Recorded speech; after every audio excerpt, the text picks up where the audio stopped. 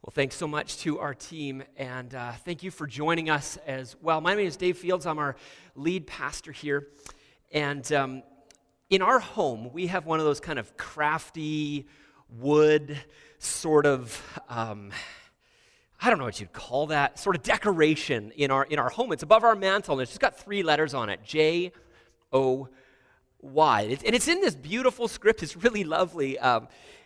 But at Christmas, well, we've actually got a number of other crafty things that we put up as a part of our keeping Advent, of preparing our hearts for this season. There's another one that says joy to the world in sparkly wet letters. And yet another sign that just says joy. Again, on last count, there were actually 5 sort of crafty wood things up in our living room area. And that could seem a bit much, perhaps. Somehow, though, it's not. And not because we're just that full of joy. Actually, Catherine and I were sort of joking around as we looked at it. It was maybe a bit more like this.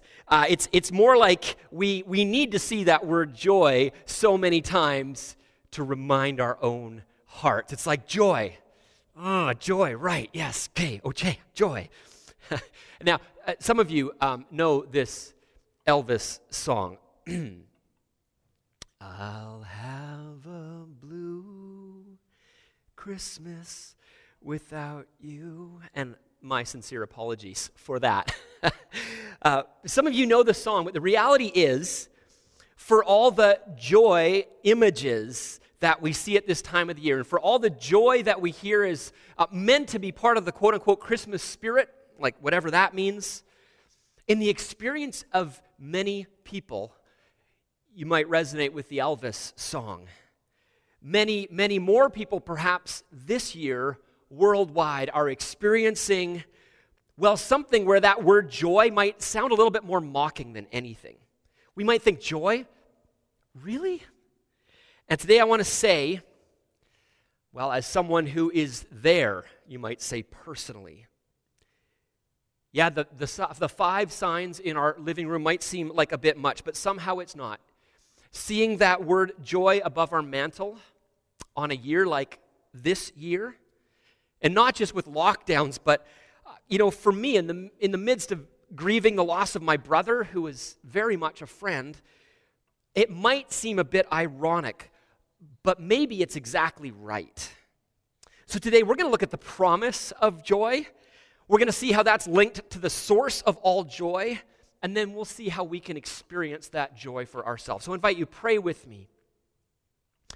Heavenly Father, we bow in your presence. May your word be our rule, your Spirit our teacher, and your greater glory our supreme concern, through Jesus Christ our Lord. So now I invite you, would you look together with me at this well-worn Christmas text, and maybe we just trust that the Lord will adjust our eyes and ears to hear a fresh word from him again today. So look with me in your Bibles at Luke chapter 2. And now we read that Joseph and Mary are on their way traveling to Bethlehem. It's under the orders of the world's great king at the moment, Caesar Augustus. And so arriving in Bethlehem, we read that there was no guest room, available for them. So the young couple, they likely end up in the section of a relative's home on the lower floor. That's where the animals would be brought into and be kept overnight.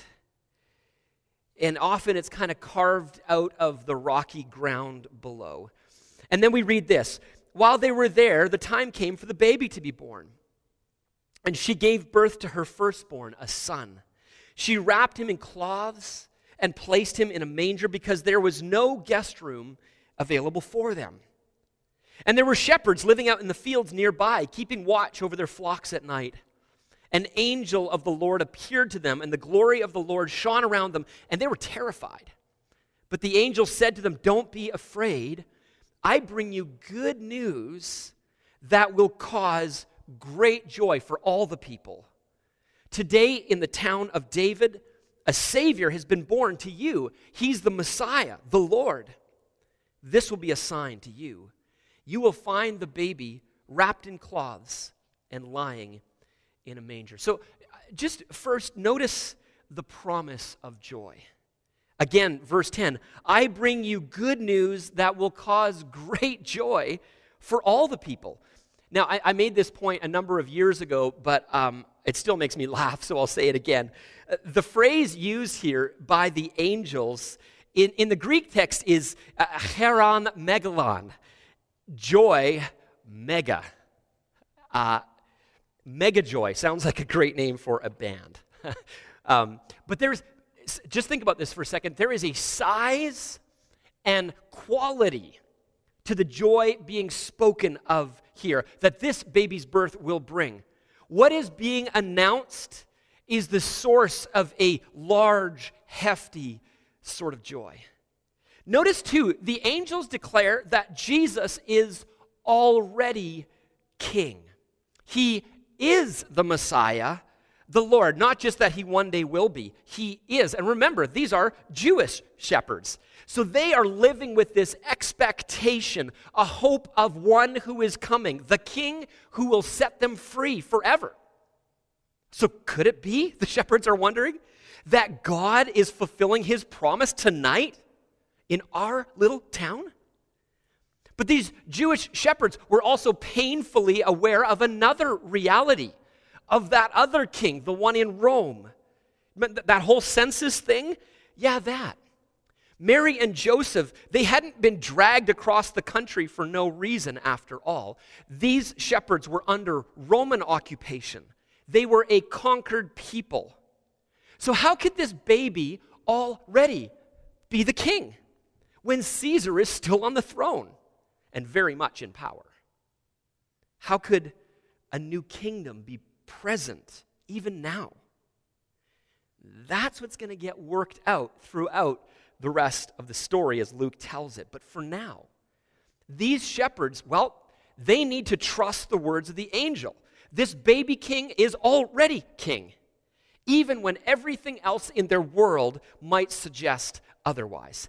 And maybe it's worth us just pausing over this for a moment as well. What the angels declare of Jesus, it was true then, and it's still true today. He is still king, even when, from our view, it doesn't always look like it, right? But yes, Jesus is reigning. Where? Well, primarily in and through his royal agents in the world. And we might be thinking, who is that? Folks, that's the church. That's those who've trusted in Jesus. That's you and me. The reign of God is present everywhere God reigns as king. It is expressed in and through the people of God.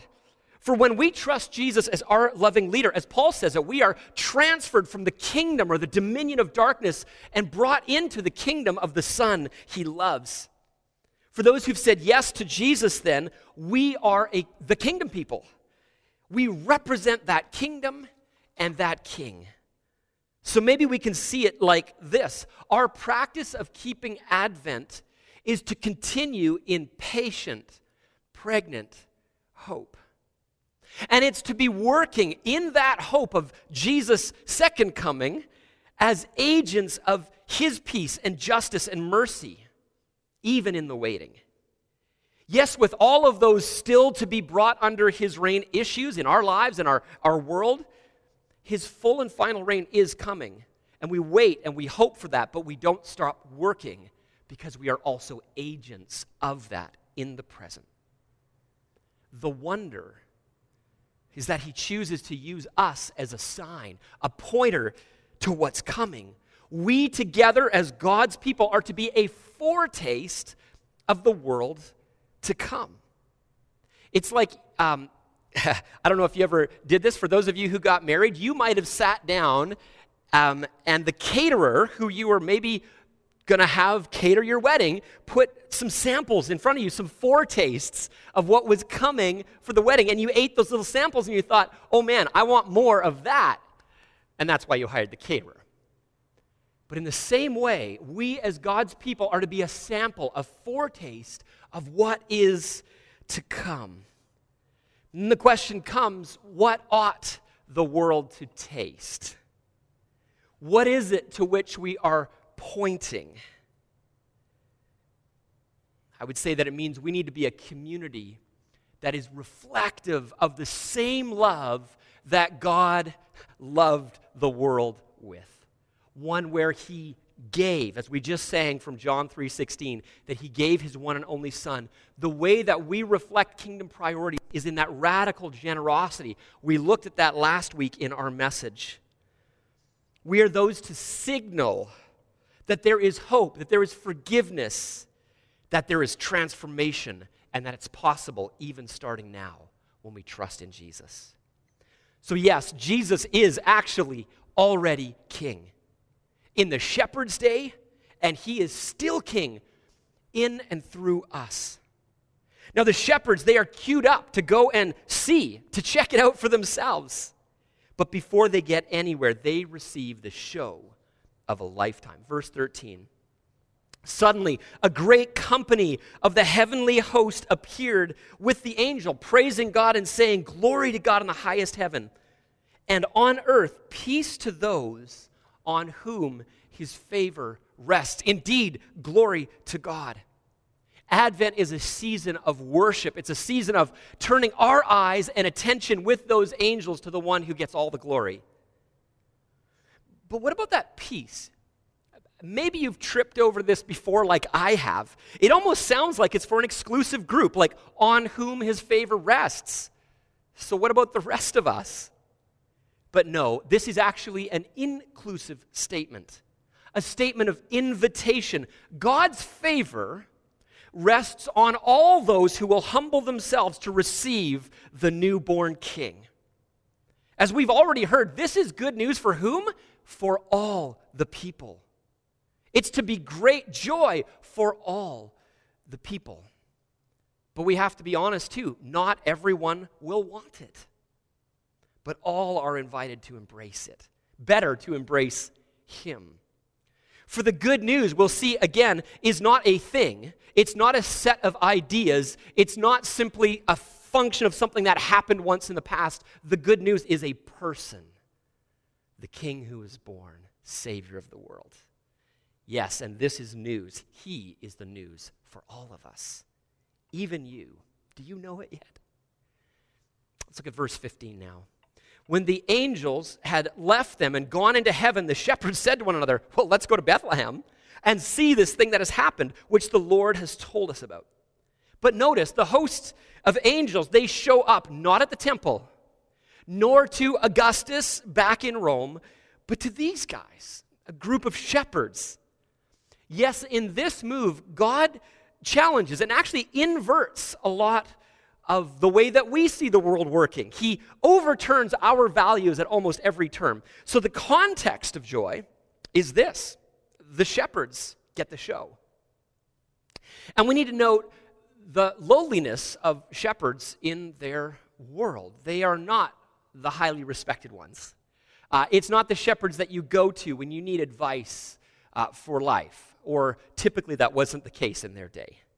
I think Dietrich Bonhoeffer, pastor and theologian, writing in the kind of through the 20s, 30s, and 40s, he said it this way: God is not ashamed of the lowliness of human beings. God marches right in.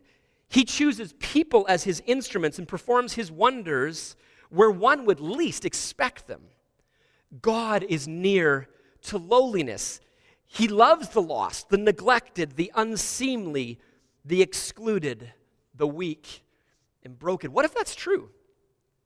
Seems so different than what we often, or our world often, sees as the context for joy. And perhaps we can test our own hearts in this, our own underlying beliefs. Just finish this statement in your head. Joy comes to those who fill in the blank. Or, for me, joy would be on the other side of, what is it for you? My guess, my hunch is that for at least some of us, the answer rolls out like this. Joy comes to those who have, maybe comfort, maybe financial security, Like maybe you really can buy joy. And that's what's driving you to keep looking on Amazon all the time. Or for others, we might say, well, I finally will have joy when I meet that certain him or her. Then joy. Then it'll come.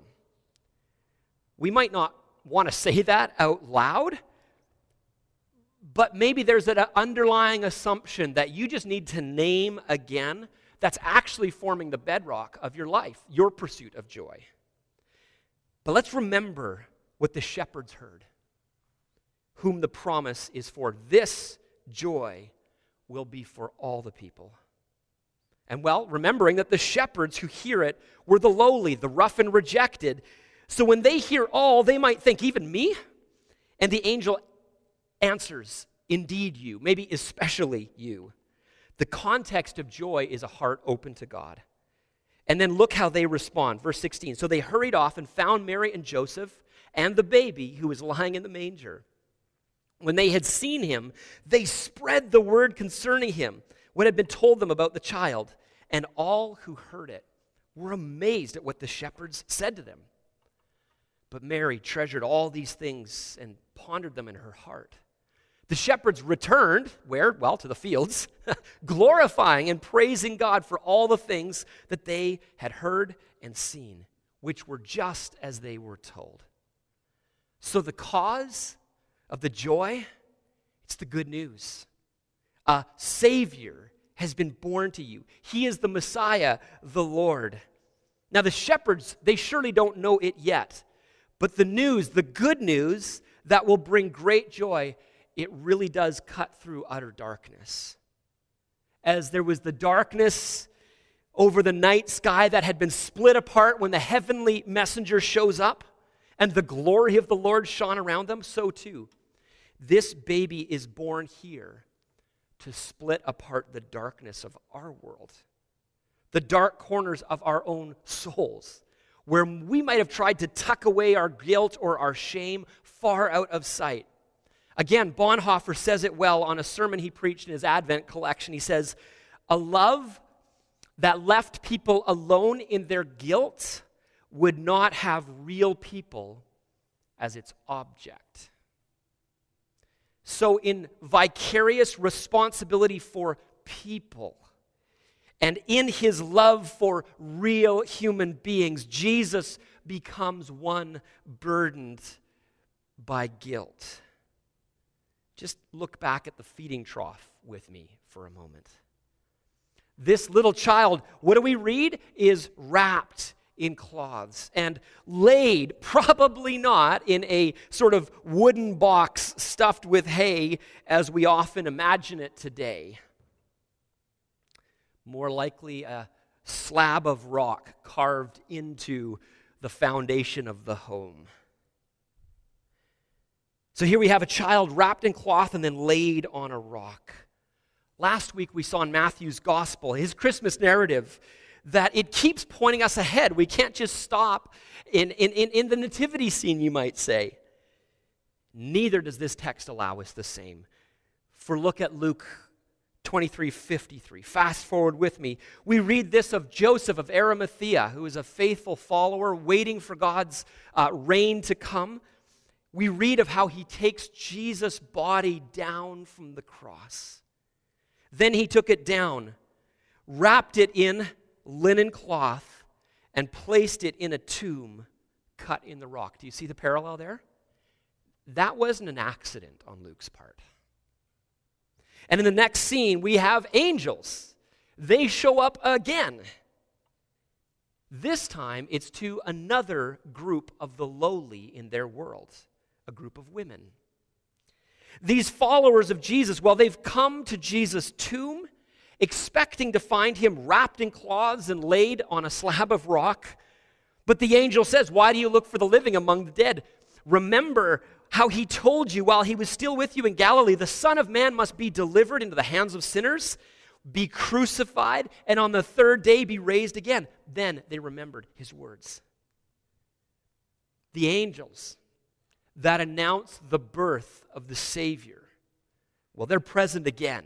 this time to announce that the one who is Savior, who they mentioned as Savior as a baby, has truly and utterly finished his saving work. The Lord is risen. So as the angel declares, Jesus really is the Savior who's been born to you, and that you as shepherds and all of us. How he saves us is actually his joy as well. So you see, the source of our joy, the reason why the angels say this is great joy for all people, is the chance for a new start, for forgiveness, for the reset button of our hearts to truly be pushed, to heal us of the sickness of sin that keeps us separate from God. Paul Tripp, he says it well. He says, happiness comes from a heart at rest. That rest comes from the deep relief of knowing God has given you what you could have never earned. It is grace. It is gift to you. A heart at rest. That's something we can never buy. But we need to see too, that bringing this great joy, that was Jesus' joy. For listen to Hebrews 12. Listen to this. And let us run with perseverance the race marked out for us, fixing our eyes on Jesus, the pioneer and perfecter of faith. For the joy set before him, he endured the cross, scorning its shame, and sat down at the right hand of the throne of God. What motivated Jesus to endure the cross, the most incredible suffering possible? The joy. The joy set before him, the joy of bringing you and I home to the Father forever. It's the joy of winning you. That's what he fixed his eyes on. We need to see that the ultimate trajectory of this story, what it will mean that good news is indeed proclaimed, is that this person has come, the Savior who can bring rest to your heart and to mine forever. Do you know it yet? Is it something that you've experienced, that you've embraced for yourself? The invitation is here for you today to come home. Last, the expression of joy. The shepherds returned, glorifying and praising God for all the things that they had heard and seen, which were just as they had been told. So we see the shepherds receive the message with joy, and their response is to glorify and praise God for all that they've seen and heard, but more. They can't contain the news of this joy. They are compelled to share this good news that will cause great joy for all the people. Their response to this news is to spread it. So along with Anna in the next story of Luke's gospel, these shepherds were the first evangelists. They are the first to announce that Jesus, or that in Jesus, God was truly doing the work he promised to. Funny thing, isn't it? How God loves to use those considered least in the world to bear the good news of hope. The shepherds, low on the social scale. Anna, a woman, a widow. These get to be the first announcers, the first preachers of the gospel of Jesus. Maybe the implication for us is obvious, but I'll say it out loud anyways.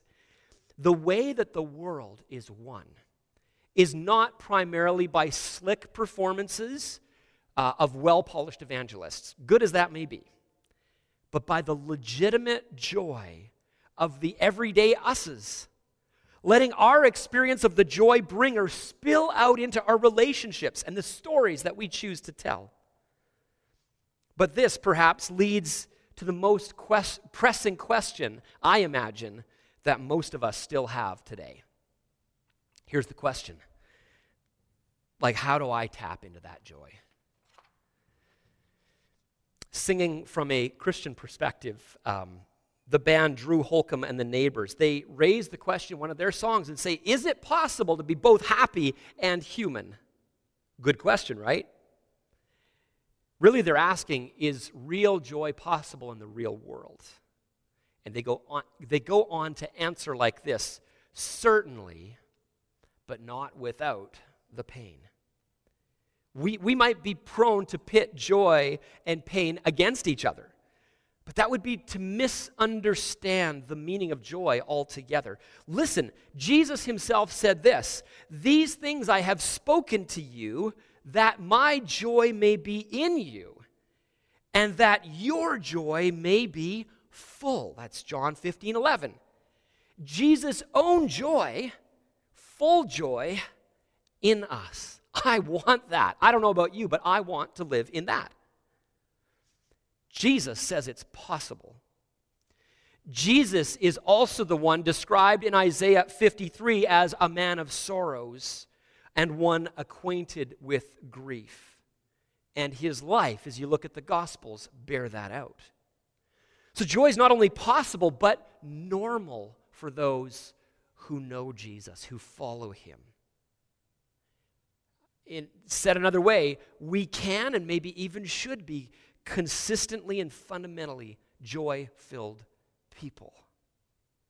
So we have to see again, joy is not based on outward circumstances. If it was, then we would be constantly in and out of joy. It's different than that. I think we can go back to the shepherds and ask what changed about their circumstances after meeting the child. The answer? Nothing. They returned to their sheep. They're still at the bottom of the social ladder. And, this matters, Caesar Augustus is still on his throne. So what about their outward circumstances changed? Nothing. But they had met the king. And they believed the message they were told about him. And that was enough to completely reorient their hearts, to fill them with joy. What were they told? They said, a Savior has come. A ruler is really here. He already reigns. That means one day peace will be restored. And knowing that, trusting that, changes everything. It meant that there is no hurt now that one day, when Jesus arrives again, cannot be fully healed, even transformed into something beautiful. It means that there is no disease that will have the last word over us. For there will come a day when God makes all things new. And it's living by that and into that story, that reality, that enables us to face anything with an abiding joy that the Lord presses deep into our hearts. See, joy is not a feeling that comes from happy circumstances. Joy is, as the psalmist says, the results of having roots that tap way down into the flow of God's never-ending grace. That when the season outside is hard, when the pressure is on, well, like a tree that's planted on the banks of a river with its roots going way down, we can tap into and draw up the needed nourishment in every circumstance you face. Joy, it flows from the ability to perceive, to notice, to see God's big plan, and then to put ourselves into that story. This is what filled the shepherds with joy, and it can fill you with joy too. In particular, joy comes from learning to think, to perceive, to see the world within the frame of what God has done for us in Jesus, and then leaning into that history, knowing his loving plan will be worked out. I like how Sarah Breestek, she's a school principal and an educator, she puts it like this. She says, I've been thinking a lot about narration lately. As an English teacher, I know the importance of a narrator in a novel. His words give purpose to the character's life. Her words provide meaning to otherwise senseless events. On the other hand, an unreliable narrator tells the story from a skewed perspective. He sees the world from a compromised sense of truth, and that changes everything too. In my English classroom right now, I am enjoying A Tale of Two Cities with my students one more time. One of the book's main characters, Sidney Carton, believes he is an utter failure. Although he's intelligent, handsome, and full of energy, he tells himself, I shall never be better than I am. I shall sink lower and be worse. Indeed, the more he repeats these words to himself, the more it seems his potential will be wasted. all because he is an unreliable narrator of his life. So then, this educator, she goes on to speak of how, from a Christian perspective, God is our narrator. And she goes on to encourage us with these words, maybe the words that we would speak over our children or others in our life. She says, he formed them, our kids, our friends. He calls them. He gives them a new identity. And he authoritatively writes every page of their story for their good and his glory. He is an excellent narrator indeed. At the end of A Tale of Two Cities, Sidney Carton calls to mind words that he memorized long, long ago, but had nearly forgotten. I am the resurrection and the life, saith the Lord. He that believeth in me, though he were dead, yet shall he live. As Carton allows these words, Jesus' words, to narrate his life, he is changed, and God redeems his story forever. This is the power of a reliable narrator. As an educator reading Carton's story, I'm reminded that truth, memorized in brains and written in hearts, is one of the best gifts we can give our children. Because after all, the most frequent voice a person hears all day is his own. Wouldn't it be great if increasingly that voice was not our own, weak voice, but that of God, the true and ultimate narrator of our lives? Who's narrating your story today? Which voice are you listening to? Because if you're listening to a narrator who's not telling you the truth, be it your own voice in your head, if you're not listening to what God has said to us, said both in the words of Scripture, but said most perfectly in his Son, Jesus, who dies for you, who rises again, who surely will come again. If he's not writing your story, narrating your story, someone else or something else is. And that will leave you outside of joy. There's this little rhyme, it goes like this. Two prisoners sat behind bars. One saw mud, the other stars. What's the difference? Same circumstances, different vision. The difference is in the person. Something has changed inside of them. That's what happens when we allow the source of our joy, Jesus, the saving King, to become the narrator of our story. So who's the voice most consistently speaking to you? Are you open to hearing a new voice, a reliable narrator? For joy is not limited by our external experience. It comes from knowing God and walking with him. Joy, you see, is always the byproduct of seeking something else. You can't seek joy directly and get it. You'll never get it that way. It's by seeking the one who says that his joy is bringing us home, bringing us near. So joy is the result of relationship, starting with God and then relating well to our neighbor, relating that is deep and close and rich. Think of it. In the midst of our sorrows, we often draw nearer and closer to God and to other people, our Christian brothers and sisters. James says it like this: consider it pure joy, brothers and sisters, whenever you face trials of many kinds. Pure joy? Like, what are you smoking, James? Well, trials, James says, produce in us perseverance, character. They make us more like Jesus. And what if God's plan for you is that? You see, joy is not the absence of pain, but the presence of relational closeness. Joy comes from, as we've seen, the ability to perceive God's bigger picture and then join in it. Joy comes from knowing that God is making us holy. Now, it's one of those unwritten rules, I suppose, but a rule, it seems nonetheless, that when you're preaching, you should never talk about what you're doing as a preacher. I'm about to step over that for a moment in closing here. You see, I want to preach to hearts, not just to your minds, although the minds are important too. I want to speak to the center, to the deepest longings and desires and decisions of each person who's listening today and any day, really. But to preach to people's hearts, I think you need to preach from the heart. Like the preacher needs to believe what they are saying. So though my goal is not just to be grieving on stage, like I'm trying to process my own stuff as this were just kind of a giant counseling session, that's not it either. And I'm aware it could come off that way, I know. But here's the thing. I'm showing up and I'm supposed to be preaching about joy on this day of Advent. And I'm wrestling with grieving too, folks. Most of you will know that I lost my brother Jordy tragically last February. The last times I spent with him were right around this time. His birthday is November 22nd.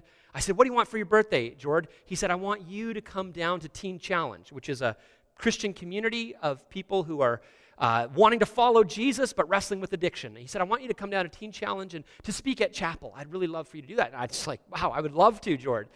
So I got in my vehicle and drove down to Chilliwack and spent the night with him and that community, and it was a great joy for me to be there.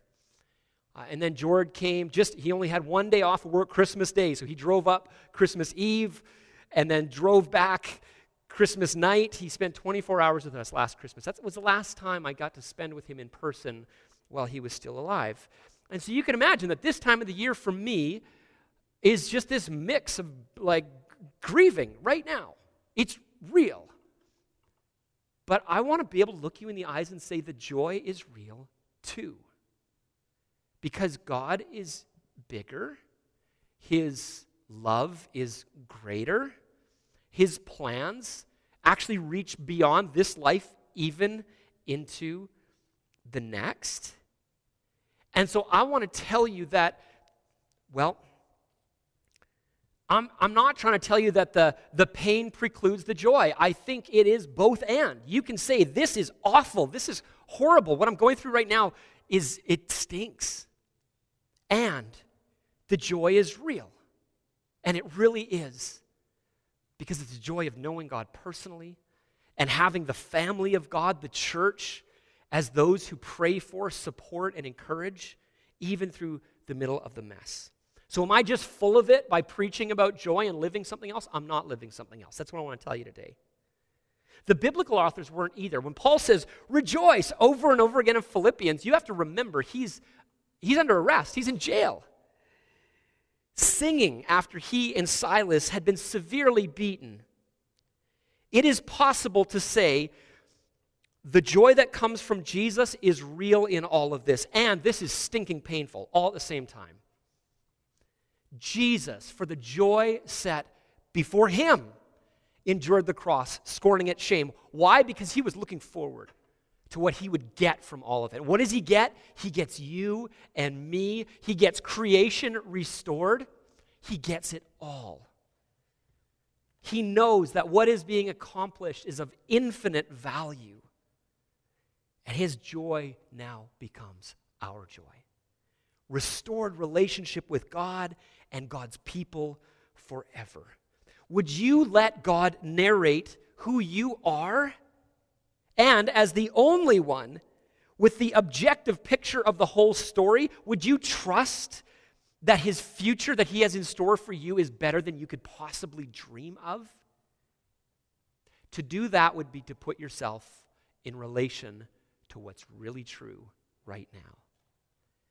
For as we know, joy comes from relational wholeness, from rich, deep relationship. And nothing and no one can take you from God and that relationship. Let's pray as the music team comes forward. Lord, some of those who are hearing this today are hurting. Their hearts are heavy, and for lots of reasons. You know each one of those reasons intimately. And you cared enough, you do care enough to enter into the brokenness and pain of this world, associate with our loneliness in order to repair forever our broken hearts. So our prayer today is simple, Jesus. Fill us with the joy, your joy, letting you tell the story of love to us again so that we might join into it. Lord, we ask that you would open our hearts that we might let that good news that will be cause for great joy for all the people to be the news that reframes our vision today.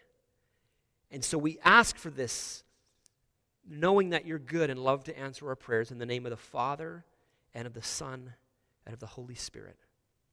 Amen.